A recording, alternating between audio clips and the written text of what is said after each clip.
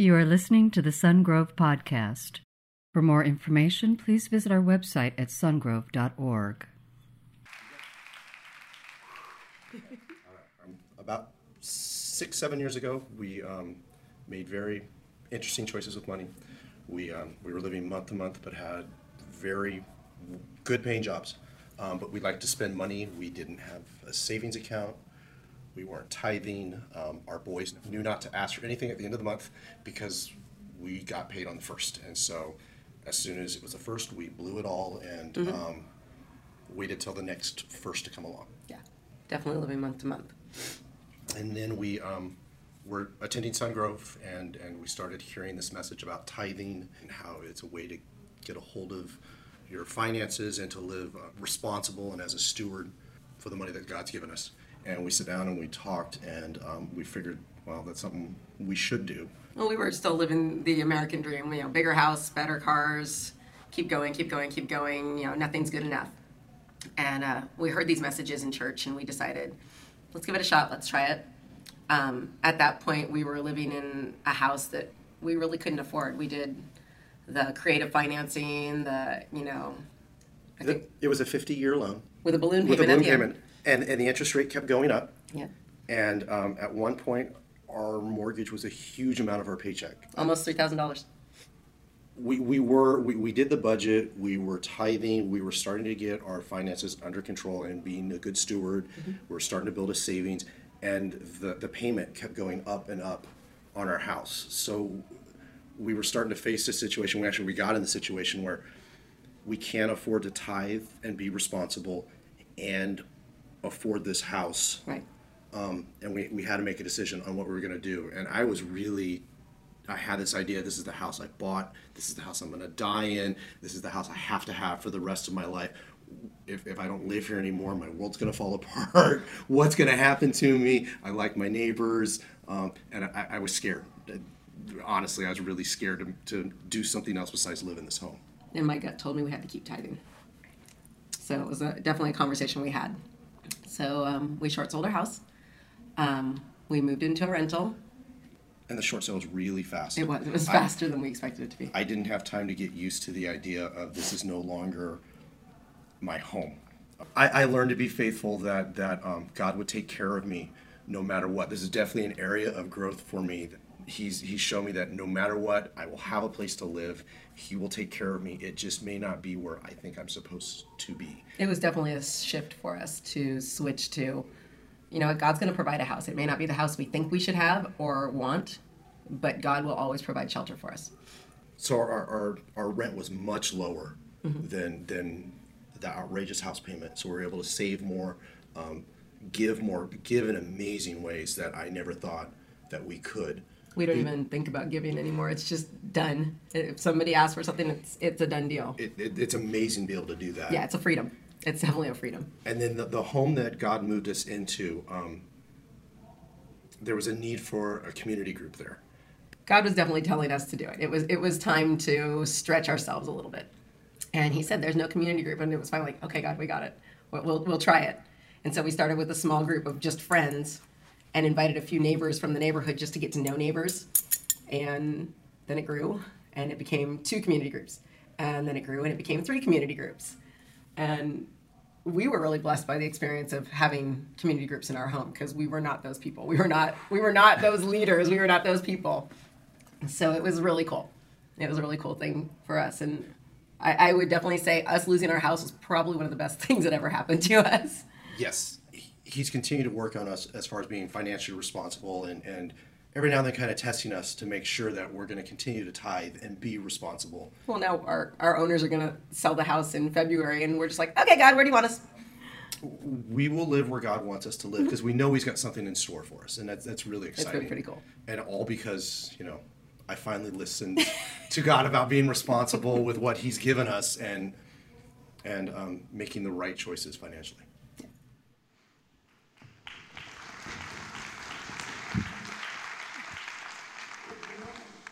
Yeah, give it up for Steve and Renee. That's just really cool just to hear some freedoms through adversity and through responsibility. Hey, today this sermon is going to be on money. And it's, I know some of you hear that word and you kind of go, oh, I don't know. And I got to let you know, this sermon is not on tithing. It's actually on giving. How do you and I leverage what we have in such a way that we're honoring God with it? And here's the real reason. I want you to catch this. That God wants your heart. He wants you, like the real you. Remember last week we talked about fears that impact relationships, and we put out this front out here, and we try to sell that, and God wants to break through that and get to our heart. And when it comes to the issue of money, what I want you to hear, because sometimes when we hear that issue of money, we feel this like knee-jerk reaction as it kind of goes, come on, no, oh, you're just talking about my money. No, what we're talking about today is God wanting you, the real you, and your heart. And money is one of those areas that indicates where our heart is at. And so we're going to look at that today. It's interesting because this may actually surprise you. You think, well, what was Jesus all about? And people be, Jesus was all about love. Jesus was all about healing. He was all about giving his life as a sacrifice. But it may interest you that half of the parables that Jesus taught on dealt with money. If you take the book Matthew, Mark, and Luke, you got to realize that 1 out of 6 verses deals with money and money management. Jesus talked more about money and money management than he did about heaven or hell.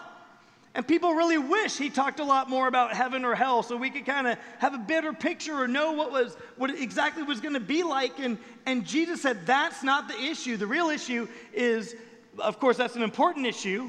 You'll find out when you get there, one way or the other, right? But the real issue is your heart here. And that's why he talked about money. He talked about money because he wants to know you. Why? Because money can dominate our life, whether for good or for bad. It can be used for great things. It can be used for bad things. We spend so much of our time thinking about money, working for money, earning it, studying it, saving it, investing it, all these things. If you don't learn to manage your money's going to manage you. And it's usually in the arena of debt that money manages you. So Jesus tells this story in Luke 16. If you have your Bible, open with me to Luke 16. If you got it on digital form on your phone. By the way, if you don't have a Bible and you do have a smartphone, you can download the U version, Y-O-U version app. It just says Bible on it, and a great way to do it. It's free, and it's probably one of the best apps out there for the Bible. Luke 16. The reason that this passage, by the way, this parable that Jesus tells is so confusing is because it looks like he's endorsing dishonesty. It looks like Jesus is championing dishonesty because he tells a story about a crooked, clever crook who becomes the hero of the story. And so it looks like Jesus is endorsing what a clever crook does. But that's not the reason Jesus did that. He did it for shock value, and he did it because he understood his audience, who he was talking to. So in Luke chapter 16, Jesus tells this parable. Jesus told his disciples, and let me just sideline, there are also a bunch of Pharisees and a big crowd of people around there. Jesus told his disciples there was a rich man whose manager was accused of wasting his possessions. So he called him in and asked him, "What is this I hear about you? Give an account of your management, because you cannot be my manager any longer." And the manager said to himself, "What will I do now? My master is taking away my job. I'm not strong enough to dig, and I'm too ashamed to beg. I know what I'll do so that when I lose my job here, people will welcome me into their houses." So he called in each one of his master's debtors, and he asked the first, "How much do you owe my master?" 900 gallons of olive oil, he replied. And the manager told him, take your bill, sit down quickly, make it $450. And the second, he said, "How much do you owe?" 1,000 bushels of wheat, he replied. And he told him, take your bill and make it 800. The master commended the dishonest manager because he had acted shrewdly. For the people of this world are more shrewd in dealing with their own kind than the people of the light. I tell you, use worldly wealth to gain friends for yourselves so that when it is gone, you'll be welcomed into eternal dwellings. Whoever can be trusted with very little can also be trusted with much. And whoever is dishonest with very little will also be dishonest with much. So if you've been trustworthy in handling worldly wealth, who will trust you? If you've not been trustworthy handling worldly wealth, who will trust you with true riches. And if you've not been trustworthy with someone else's property, who will give you property of your own? No one can serve two masters. Either you will hate the one and love the other, or you'll be devoted to the one and despise the other. You cannot serve both God and money. Jesus is telling the story in the hearing of everybody, but he's poking at the Pharisees. You say, well, who are the Pharisees? The Pharisees were the religious leaders of Jesus' day, the people who were leading the people in the Old Testament law, the people who were leading the people in Judaism. But the thing about the Pharisees is they had made that a form of religion, but denying the power of the living God. And so they were incredibly arrogant. They weren't humble. They were so prideful. They were self-righteous. They're judgmental. In fact, they don't even really like people. It's crazy to lead people but not like people. But the number one characteristic of the Pharisee is that they were hypocrites. You say, well, what's a hypocrite? You know, that's a person who says one thing but believes something else. One who says other people do this, but they do something completely different. That's a hypocrite. And in this case, with this story, Jesus is talking to people who love money. So if we look around this room, he's probably talking to a lot of people in this room. He's talking about us, right? Because in so many ways, we feel that tension in life. Do I love God or do I love this life? Do I love God? Do I love money? Do I love God? Do I love what money could offer me in this life? Is it my kingdom or is it the kingdom of the living God? That's the tension. And so Jesus tells this story to you and to me because we feel that tension. So Jesus is telling this story because most people aren't that good at managing money. Some of you in this room, you have no emergency savings saved up. You've got little or no retirement saved up. You're living from hand to mouth. In fact, you're going from paycheck to paycheck. And for some of you, it's not I'll buy when I get the money. It's I'll buy before I get the money. I heard said that if you have $10 in your pocket and no debt, you're richer than most of the people in America.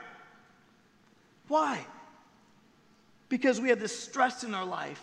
We're putting our trust in possessions. We're taught to spend before we have, that credit is easy and money can be loaned or cheap. But what it does, it begins to grab a hold of our heart, and that's why Jesus takes issue with money. You and I can get deeply into debt. And then your stress level goes up. See, this message isn't about tithing. This message is about giving. It's a message about how to manage your money well, how to think about money the way that God thinks about our money. Money is one of the greatest sources of worry, isn't it? You get that unexpected bill, you get that unexpected thing, or your car starts having trouble, and all of a sudden that anxiety goes up. You begin to feel all of a sudden money is worry. In fact, money is one of the leading contributors to divorce. It's not till death do us part, it's till debt do us part. That's our culture. Money becomes a source of frustration. So Jesus tells this story, but in order for us to understand money, we have to understand, first of all, what not to do with money. There's several things you and I need to do if you're taking notes today about what not to do with money. And the first thing not to do with money is don't waste it. Don't waste money. The manager in this parable, he was accused of wasting his master's possession, not his own possessions, but the ones that he was supposed to be managing, someone else's money that he was supposed to be managing. And you and I, if I walk around and I say it's my money, I can do whatever I want with it, and I just kind of waste it, then it's probably no big deal, right? But it's not my money. The possessions you have, the things that I have, it is God's money. Everything is the Lord's. So all of a sudden what happens is this. I start walking around saying, well, I don't want to waste God's money. See, if it's my money, it's one deal. But if it's God's money, it's a whole different deal. There's a big difference. And the first thing that we should do with money is don't waste it. Don't waste money. Second thing is don't love it. Don't love your money. Luke 16:13. No one can serve two masters. Either you'll hate the one and love the other, or you'll be devoted to one and despise the other. You cannot serve both God and money. The Bible says that you and I are not to love money.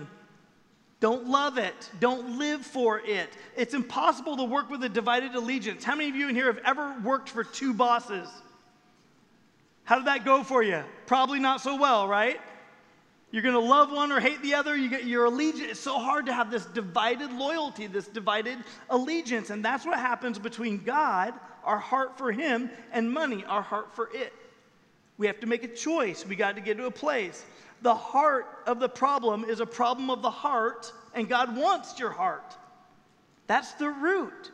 You've got to choose what's going to be number one in your life. You can't say, God's going to be number one in my life, and money's going to be number one in my life. You can't say both of those because one's got to give. You can't serve them both. You've got to choose. You come to a decision point in your life. What's going to be number one in my life? Is it going to be God, or is it going to be making a lot of money? What's going to be the number one goal of my life? You cannot serve them both. So don't waste money, and also don't love it. And third, don't trust it. Don't trust money. What does this manager do? In verse 3, he says, "What shall I do now? I will no longer have my job. The master's taking away my job," is what he says. So he has not put his security in money. I mean, many of you know what it's like to lose your job, to be out of work, and all of a sudden you feel like, I don't have any security anymore. I've lost my job. Like, this is scary for me. And like I've reminded you before, never put your security in something that can get taken away from you. Don't put security in something that somebody else or something else can take away for you. In fact, it's an interesting verse, but in Proverbs, chapter 23, verse 5, it says this: "Cast but a glance at riches, and they are gone, for they will surely sprout wings and fly off to the sky like an eagle." How many of you relate to that, right? Money it was there, and here, just a short time later, it's gone. It's just not there anymore, right? It'll just sprout wings like an eagle. And if you look at a dollar bill, it's so interesting because it's so nice and helpful of the U.S. Treasury to put on every single dollar bill an eagle here on the back to remind you and me that it's going to sprout wings and this thing's going to fly away. You just glance at it and it's gone. That's the way it works, right? So nice and helpful of that. It's going to be gone like the wind. That's the nature of money. So we don't put our security in money. We don't trust money. Number 4, don't expect it to satisfy. There's a frustration. There's a frustration in life. Life itself is frustrating in so many ways, but Ecclesiastes, the book, tells us what one of these main frustrations is. He says this in Ecclesiastes 5:10. Then he said to them, he says, "Whoever loves money never has enough. Whoever loves wealth is never satisfied with their income. This too is meaningless." What's the author saying? A better rendering of the word meaningless for English language, that's Hebrew, and it's now translated into English. I think a better translation of that word meaningless is frustrating. Think about that principle. Whoever loves money never has enough. How frustrating is that? Whoever loves wealth is never satisfied with their income. Their income goes up, they're still never satisfied. Their income goes up, they're still never satisfied. How frustrating is that? It's meaningless. Luke 12:15, Jesus is speaking, then he said to them, "Watch out, be on your guard against all kinds of greed. Life does not consist in an abundance of possessions." Don't expect it to satisfy. The more stuff you have, the more your stuff has you. The more that you own, the more that you maintain. You ever thought about buying acreage? When you buy a lot of acreage, it just means there goes your weekends. You're buying a tractor, you're buying land, you got to take care of more land. The more you have, the more that what you and I have has us. Do you remember the day when you could pack everything you owned in a Honda Accord? The more we have, the more what we have has us. So life doesn't consist in the accumulation of possessions, does it? What happens? I want us to discover 5 things that God says about money, and they're so radical, so countercultural, they're the exact opposite of what you and I are taught in mass media and in financial instruction. But if you act on these 5 areas and you live by these, the stress level in your life is going to decrease a lot. It's going to go way, way, way down dramatically. So we got to remember some things every day. So what do you and I remember every day when it comes to money? First thing we remember is it all belongs to God. See, when you think that you give your life to God, you're just like, God, I just give you me so I get salvation. The truth is, it's total surrender, and that means everything is God's, everything. People get all upset about tithing, but that's because they don't understand that it all belongs to God. At tithing, you're only talking about a percentage, but everything belongs to the Lord. It said that this manager was to take care of his possessions, not his own possessions, God's possessions. Everything in your life, as we've talked about, is a rental. Everything is a rental. Your body's a rental. Your ride is a rental. Your bride is a rental. Your hairline is a rental. Everything's a rental in life. Your job, everything, it's a rental. It belongs to God. We only manage it for a short while. And then we give it up and we don't take it with us, do we? And when you begin to think that everything belongs to God, when you begin to own that, when you begin to think this way, it radically changes how you operate in life, and it radically makes your worry and your stress go down. A number of years ago, I was fishing I lived in Colorado at the time, and I was fishing out there, and I came back to my car, and as I'm coming back to my car, which was a Ford Explorer at the time, I noticed that there was a man standing right by the passenger window of my car. And I'm coming up this dirt path, and I look, and I'm parked right off the side of the road, and this guy glances up and sees me, and he has a bag with him, and he takes off kind of running down this path. And I'm not sure yet what's going on. I literally look suspicious. So I get around the corner of my car, and I look, and all the glass from the passenger side window is on the ground, and he smashed my window, and the glove box is open.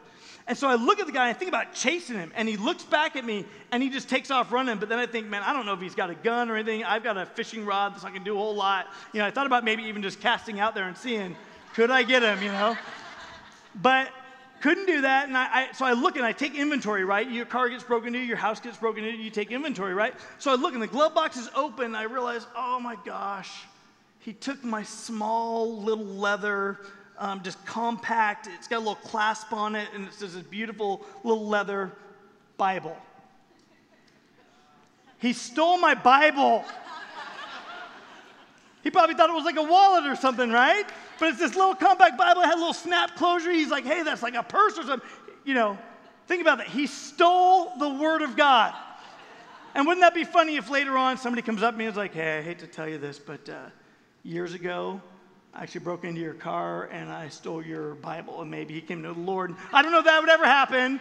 I don't know if that would ever happen. How cool would it be to steal the Bible and have the Word of God be hidden in your heart? Here's what I think God wants you to do today. I think God wants you to steal the Word of God today. And beyond your defenses about money, I think He wants you to hide it in your heart. I think He wants you to take a new look at His Word, not just be knowledgeable about His Word, but I think He wants you to steal it, steal these truths and hide them in your heart. That's what God wants to do in you today. But it's different. I mean, my car gets broken into. It's still very inconvenient, right?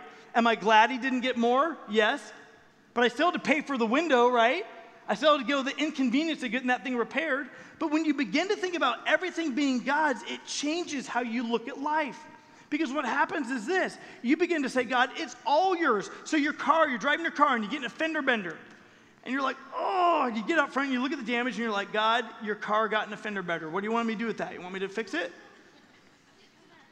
You got kids and their teeth are all like pointing crazy directions. And you're like, my kids need braces. And then you go talk to the orthodontist. You're like, God, your kids need braces.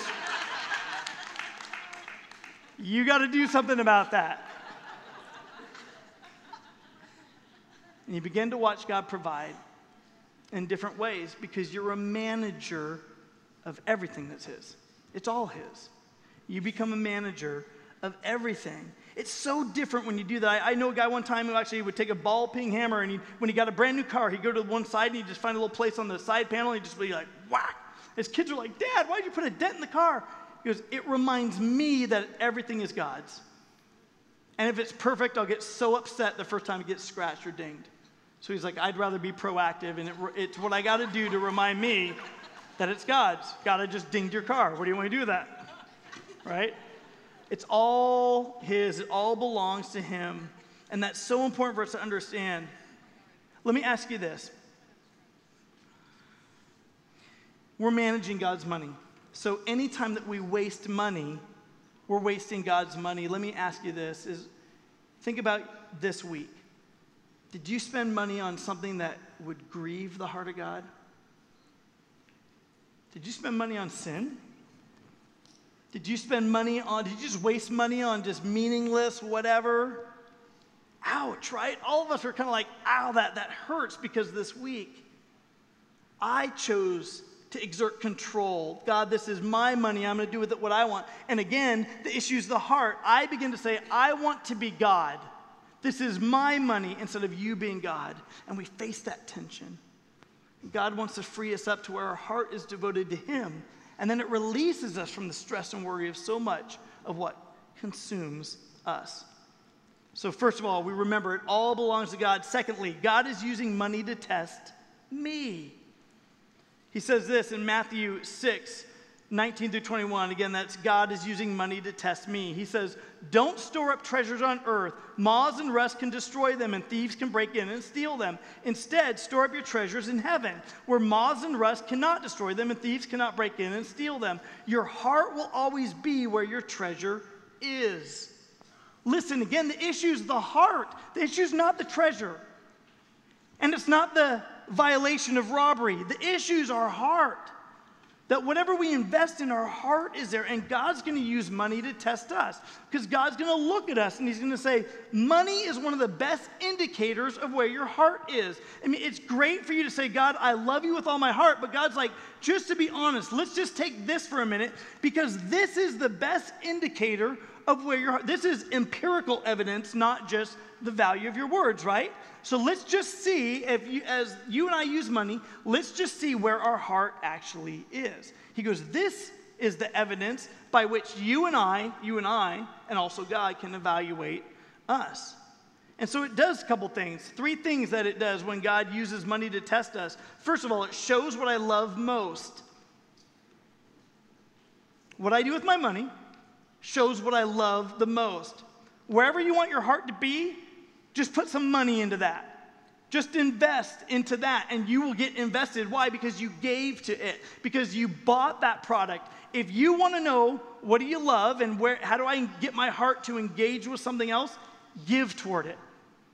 If you gave a couple weeks ago to people who were impacted by the earthquake in Nepal, and by the way, let me just tell you that, it was $12,848. And let me just mention, you can clap if you want, but let me just mention, because I was remiss in not mentioning this last week. There are exactly $0 toward administrative costs in that. 100%, every cent goes straight through seed to gems to those people in Nepal. Every penny that was given. Not 80%, not some percentage, all of it. But when you do that, you begin to care as you look at the news. Like, I gave, I'm invested, so you care. I would think in this room that there's probably not a lot of you in this room who actually care how the corporation Microsoft does.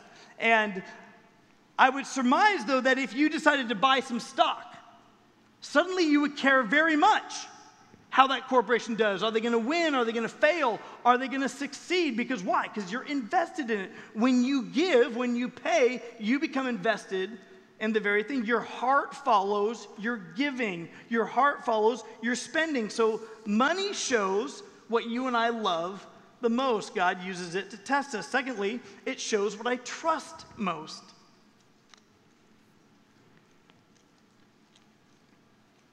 Proverbs 11:28.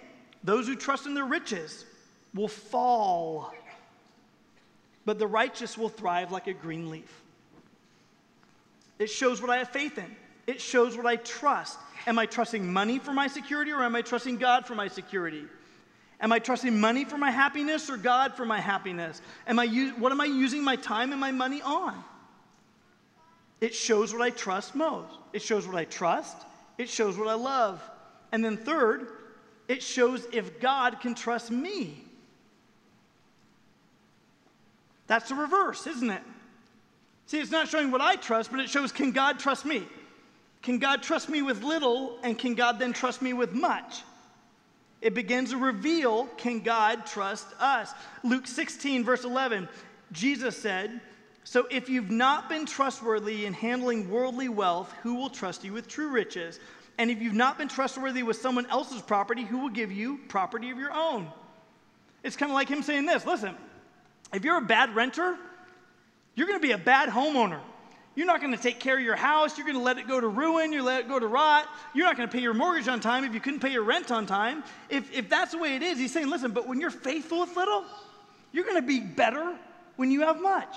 If you've been the best renter to people, you're going to be a pretty good homeowner someday. And what he's saying is this, when you have a little and you invest in it and honor God with it, when you've been trustworthy with it, then he's going to give you more. So when God gives us money, it reveals if he can trust you and me. It shows if God can trust us with more. God says, I'm going to see how well you manage what I've given you, the little I've given you, before I give you spiritual blessing. Can I trust you with more, or are you out squandering the little bit that I'm giving you? It shows if God can trust me. See, out of control finances actually just they just reveal an out of control life. Isn't that true?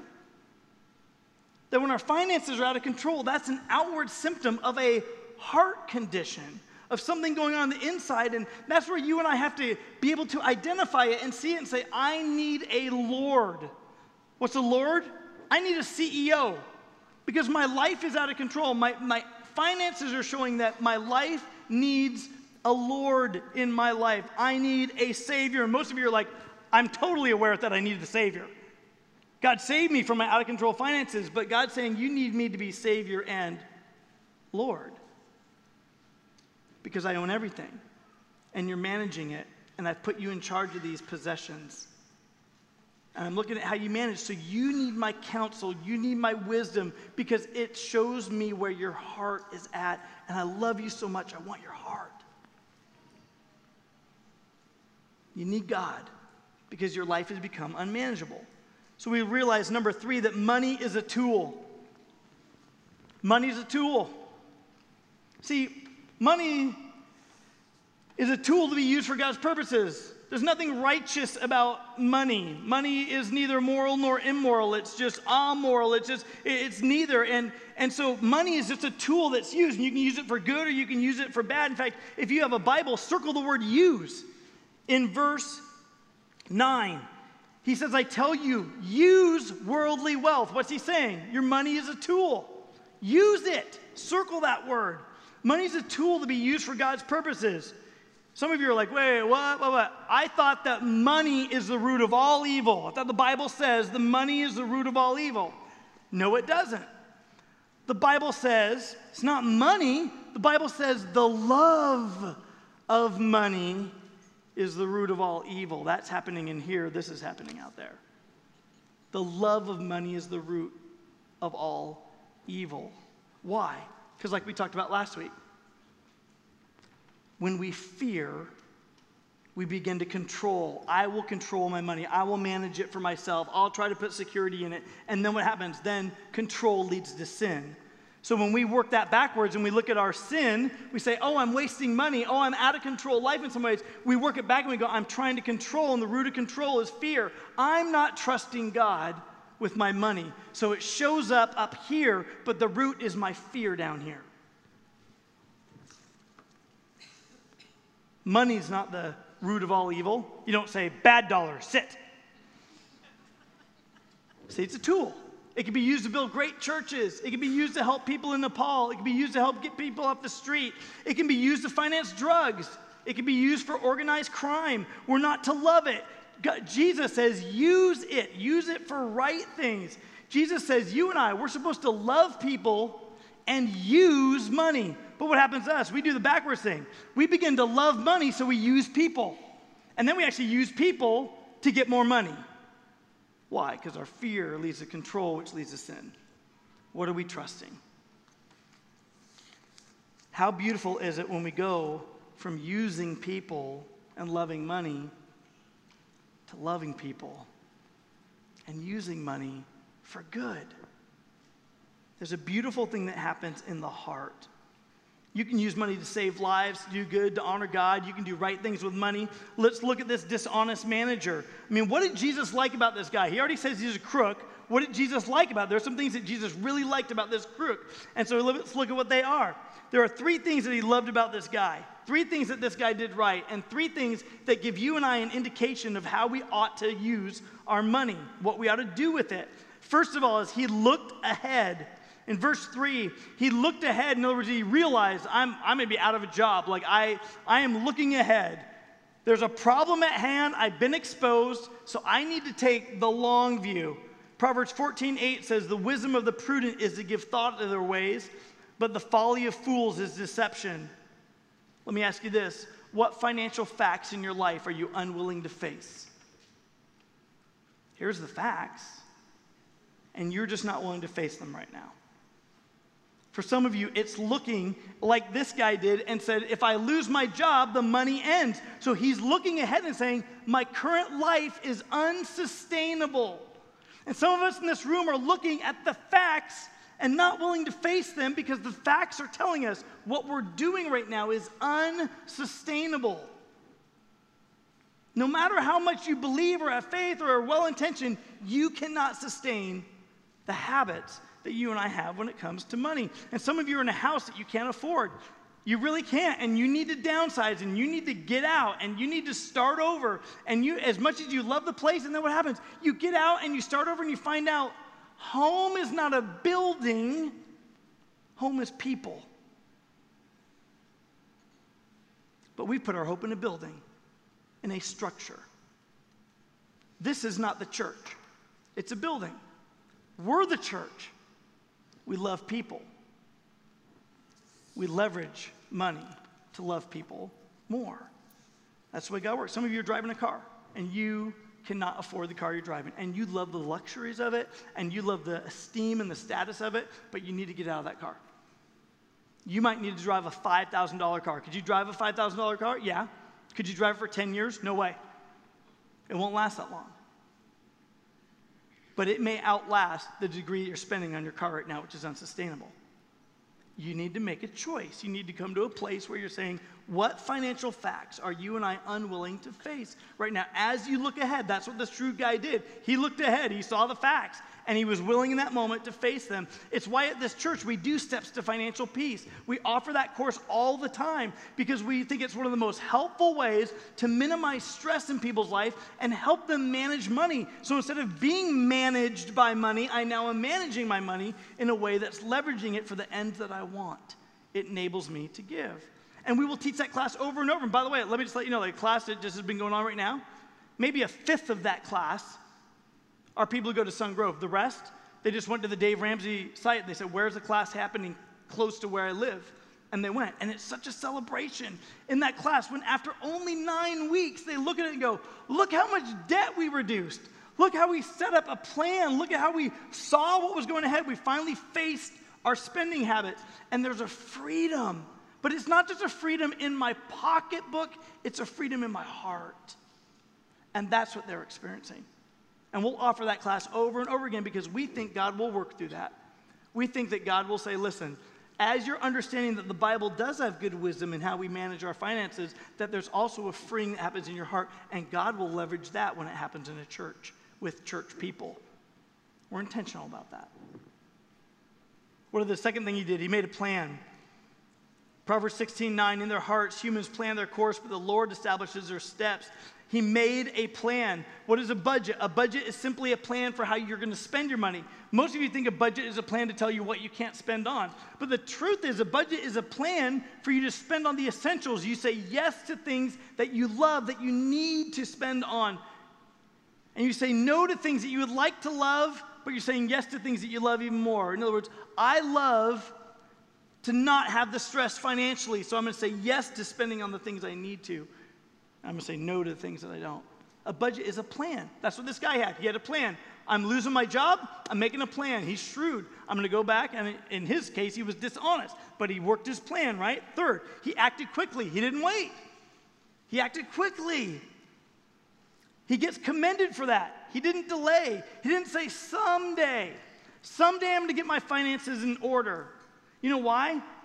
Because when you say one of these days, you really mean none of these days. One of these days, I'm going to give my life to God. You know what you're saying? None of these days am I going to give my life to God. You're stalling, you're waiting. You're saying, I'm going to be Lord of my heart. I'm going to be in control of my life. I'm not going to surrender everything, my whole, my all, my heart to God. One of these days becomes none of these days, and then that day sneaks up on you. And the consequences of that decision are great. The thing that Jesus is commending is not his dishonesty, but his attitude. He says, I'm going to think ahead. I'm going to make a plan. I'm going to invest in some relationships when I'm out on my rear end. I've got some people who will welcome me to their homes. In other words, they'll feed me. We'll hang out. I've invested some relationships, and I can begin to go from there. Maybe one of these people might even hire me. They're smart. Most of you in this room, you might not have a plan for the future. You're just drifting through day to day. It's not wise. You got to take the long view. And when Jesus is talking about the long view, he is not talking about retirement. In this parable, he's very clear that what he's talking about when he looks at the long view is life on the other side of death. Eternal life, eternal reward. He's saying this, are you storing up treasure in heaven, or are you spending it all on yourself here? He's saying, did you think that I created you to spend it all on yourself here? Or are you storing up for yourself treasure in heaven? What are you going to do with money? Number 4, the best use of money is to get people to heaven. It's the best use of money. In verse 9, he says this, I tell you, use worldly wealth to gain friends for yourselves, so that when it is gone, listen, you'll be welcomed into eternal dwellings. Does that shock you? Does it sound like God is saying you could buy your way into heaven? He's not. That is absolutely not what God is saying. He's not saying you can buy your way into heaven. What he's saying this is use your money to build relationships that are going to go on and on and on in eternity. Spiritual friendships. Use your affluence for influence. And when I use my money to help other people get to know Jesus, I gain friends for eternity. I gain reward for eternity. So what's he saying? Use your money in such a way as to make spiritual friends. People will be with you forever. Imagine with me just a minute, someday you and I, we're going to die. But you get to heaven. Let's say maybe there's 100 people there who are just clapping and they're shouting and saying, we've been waiting for you. We're so indebted to you. You used money while you were on earth so that we could hear about Jesus, so that we could respond to the good news of Jesus, so that we could be in heaven. And they're clapping and they're shouting, and you basically have these eternal friends who are saying, we're indebted to you. If it wasn't for the way that you use money, we may never have had the chance to hear the good news of Jesus. Some of you are saying, Dave, that's so dramatic. But let me say right now, you're sitting in a chair maybe you didn't pay for. Some of you responded to Christ, hearing the good news of the gospel because someone else cared enough about you to invite you or to invest in influencing and relationship with you. And because of that, you are in debt to them. Some of us grew up in churches that other people paid for and invested in so we could have a chance to hear the gospel. We're in debt to them. We'll be those people clapping.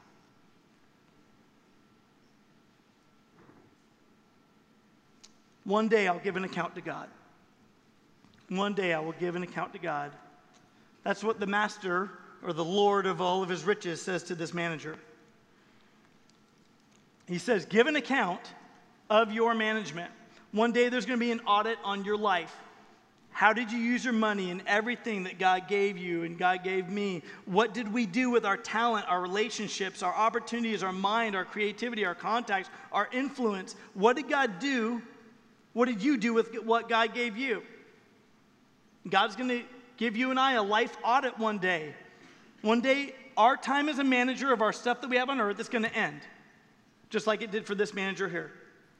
It's going to end, and we're going to give an account before God. God says, I'm going to watch you. I'm going to test you. I'm going to see what you're doing with what you've been given. Are you spending it all on yourself? Did you think I just created this life on earth just for you? One day your management career is going to end, and the scripture says, each of us will give a personal account to God. So we realize I'll give an account to God. And then number 6, are we faithful with little? God will trust me with more. What a beautiful thing.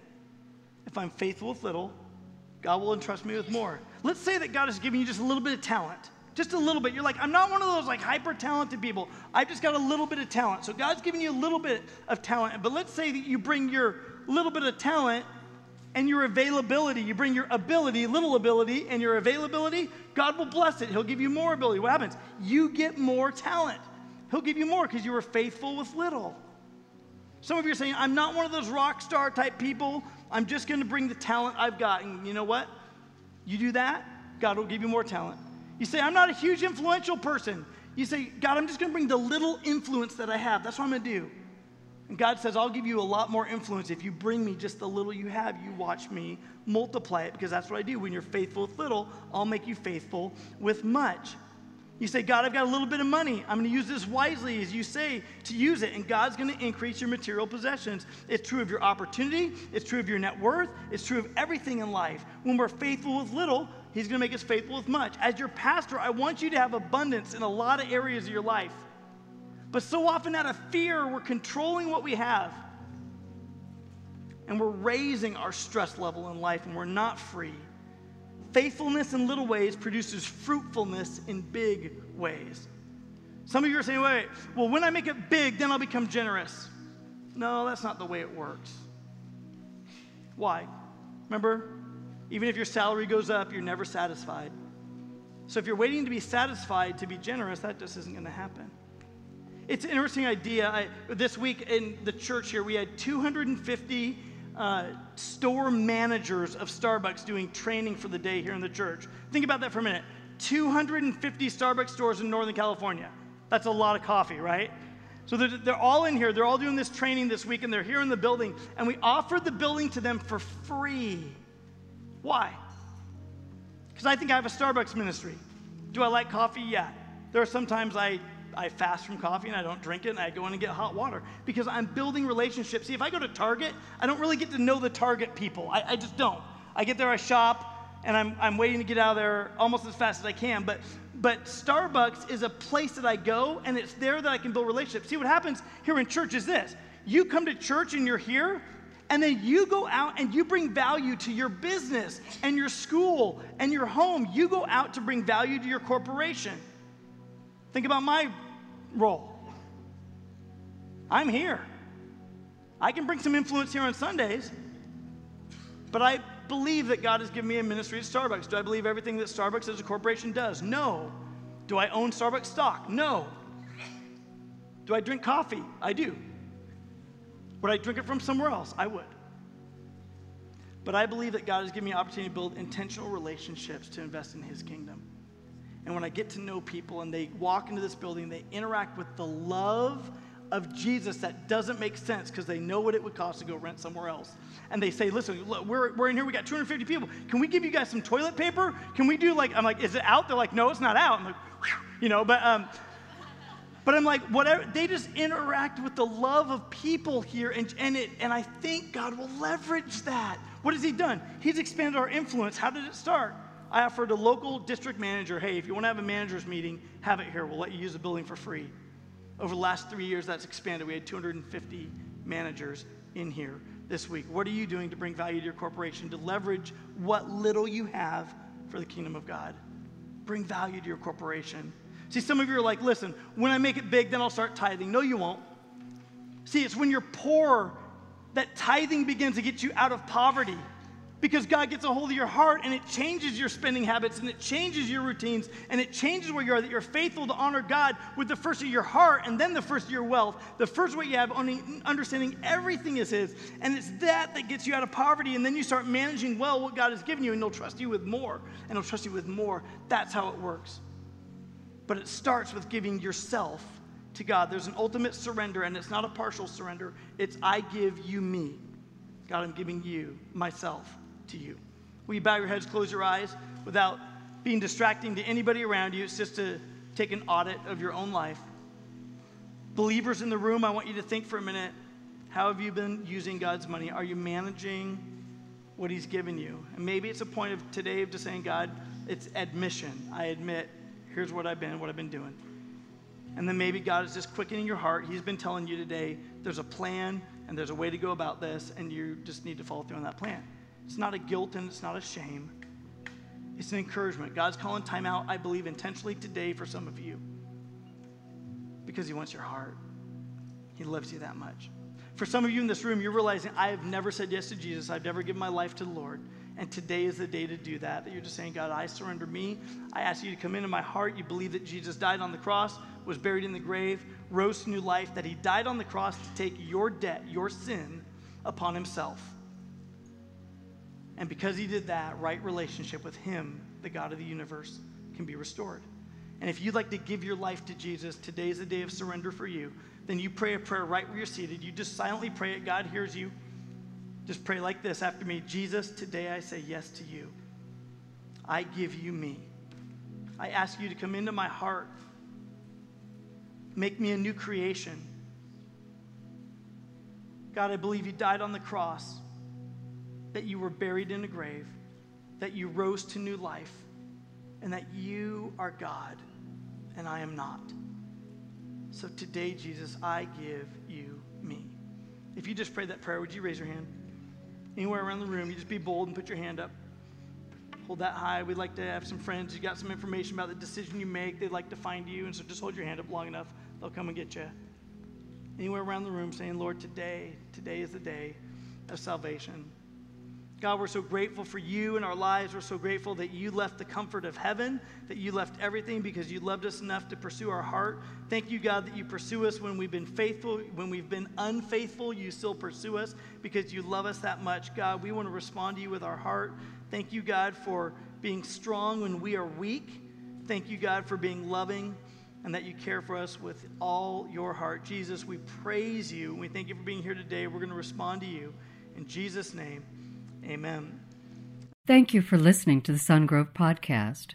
For information on Sungrove Church, visit our website at sungrove.org.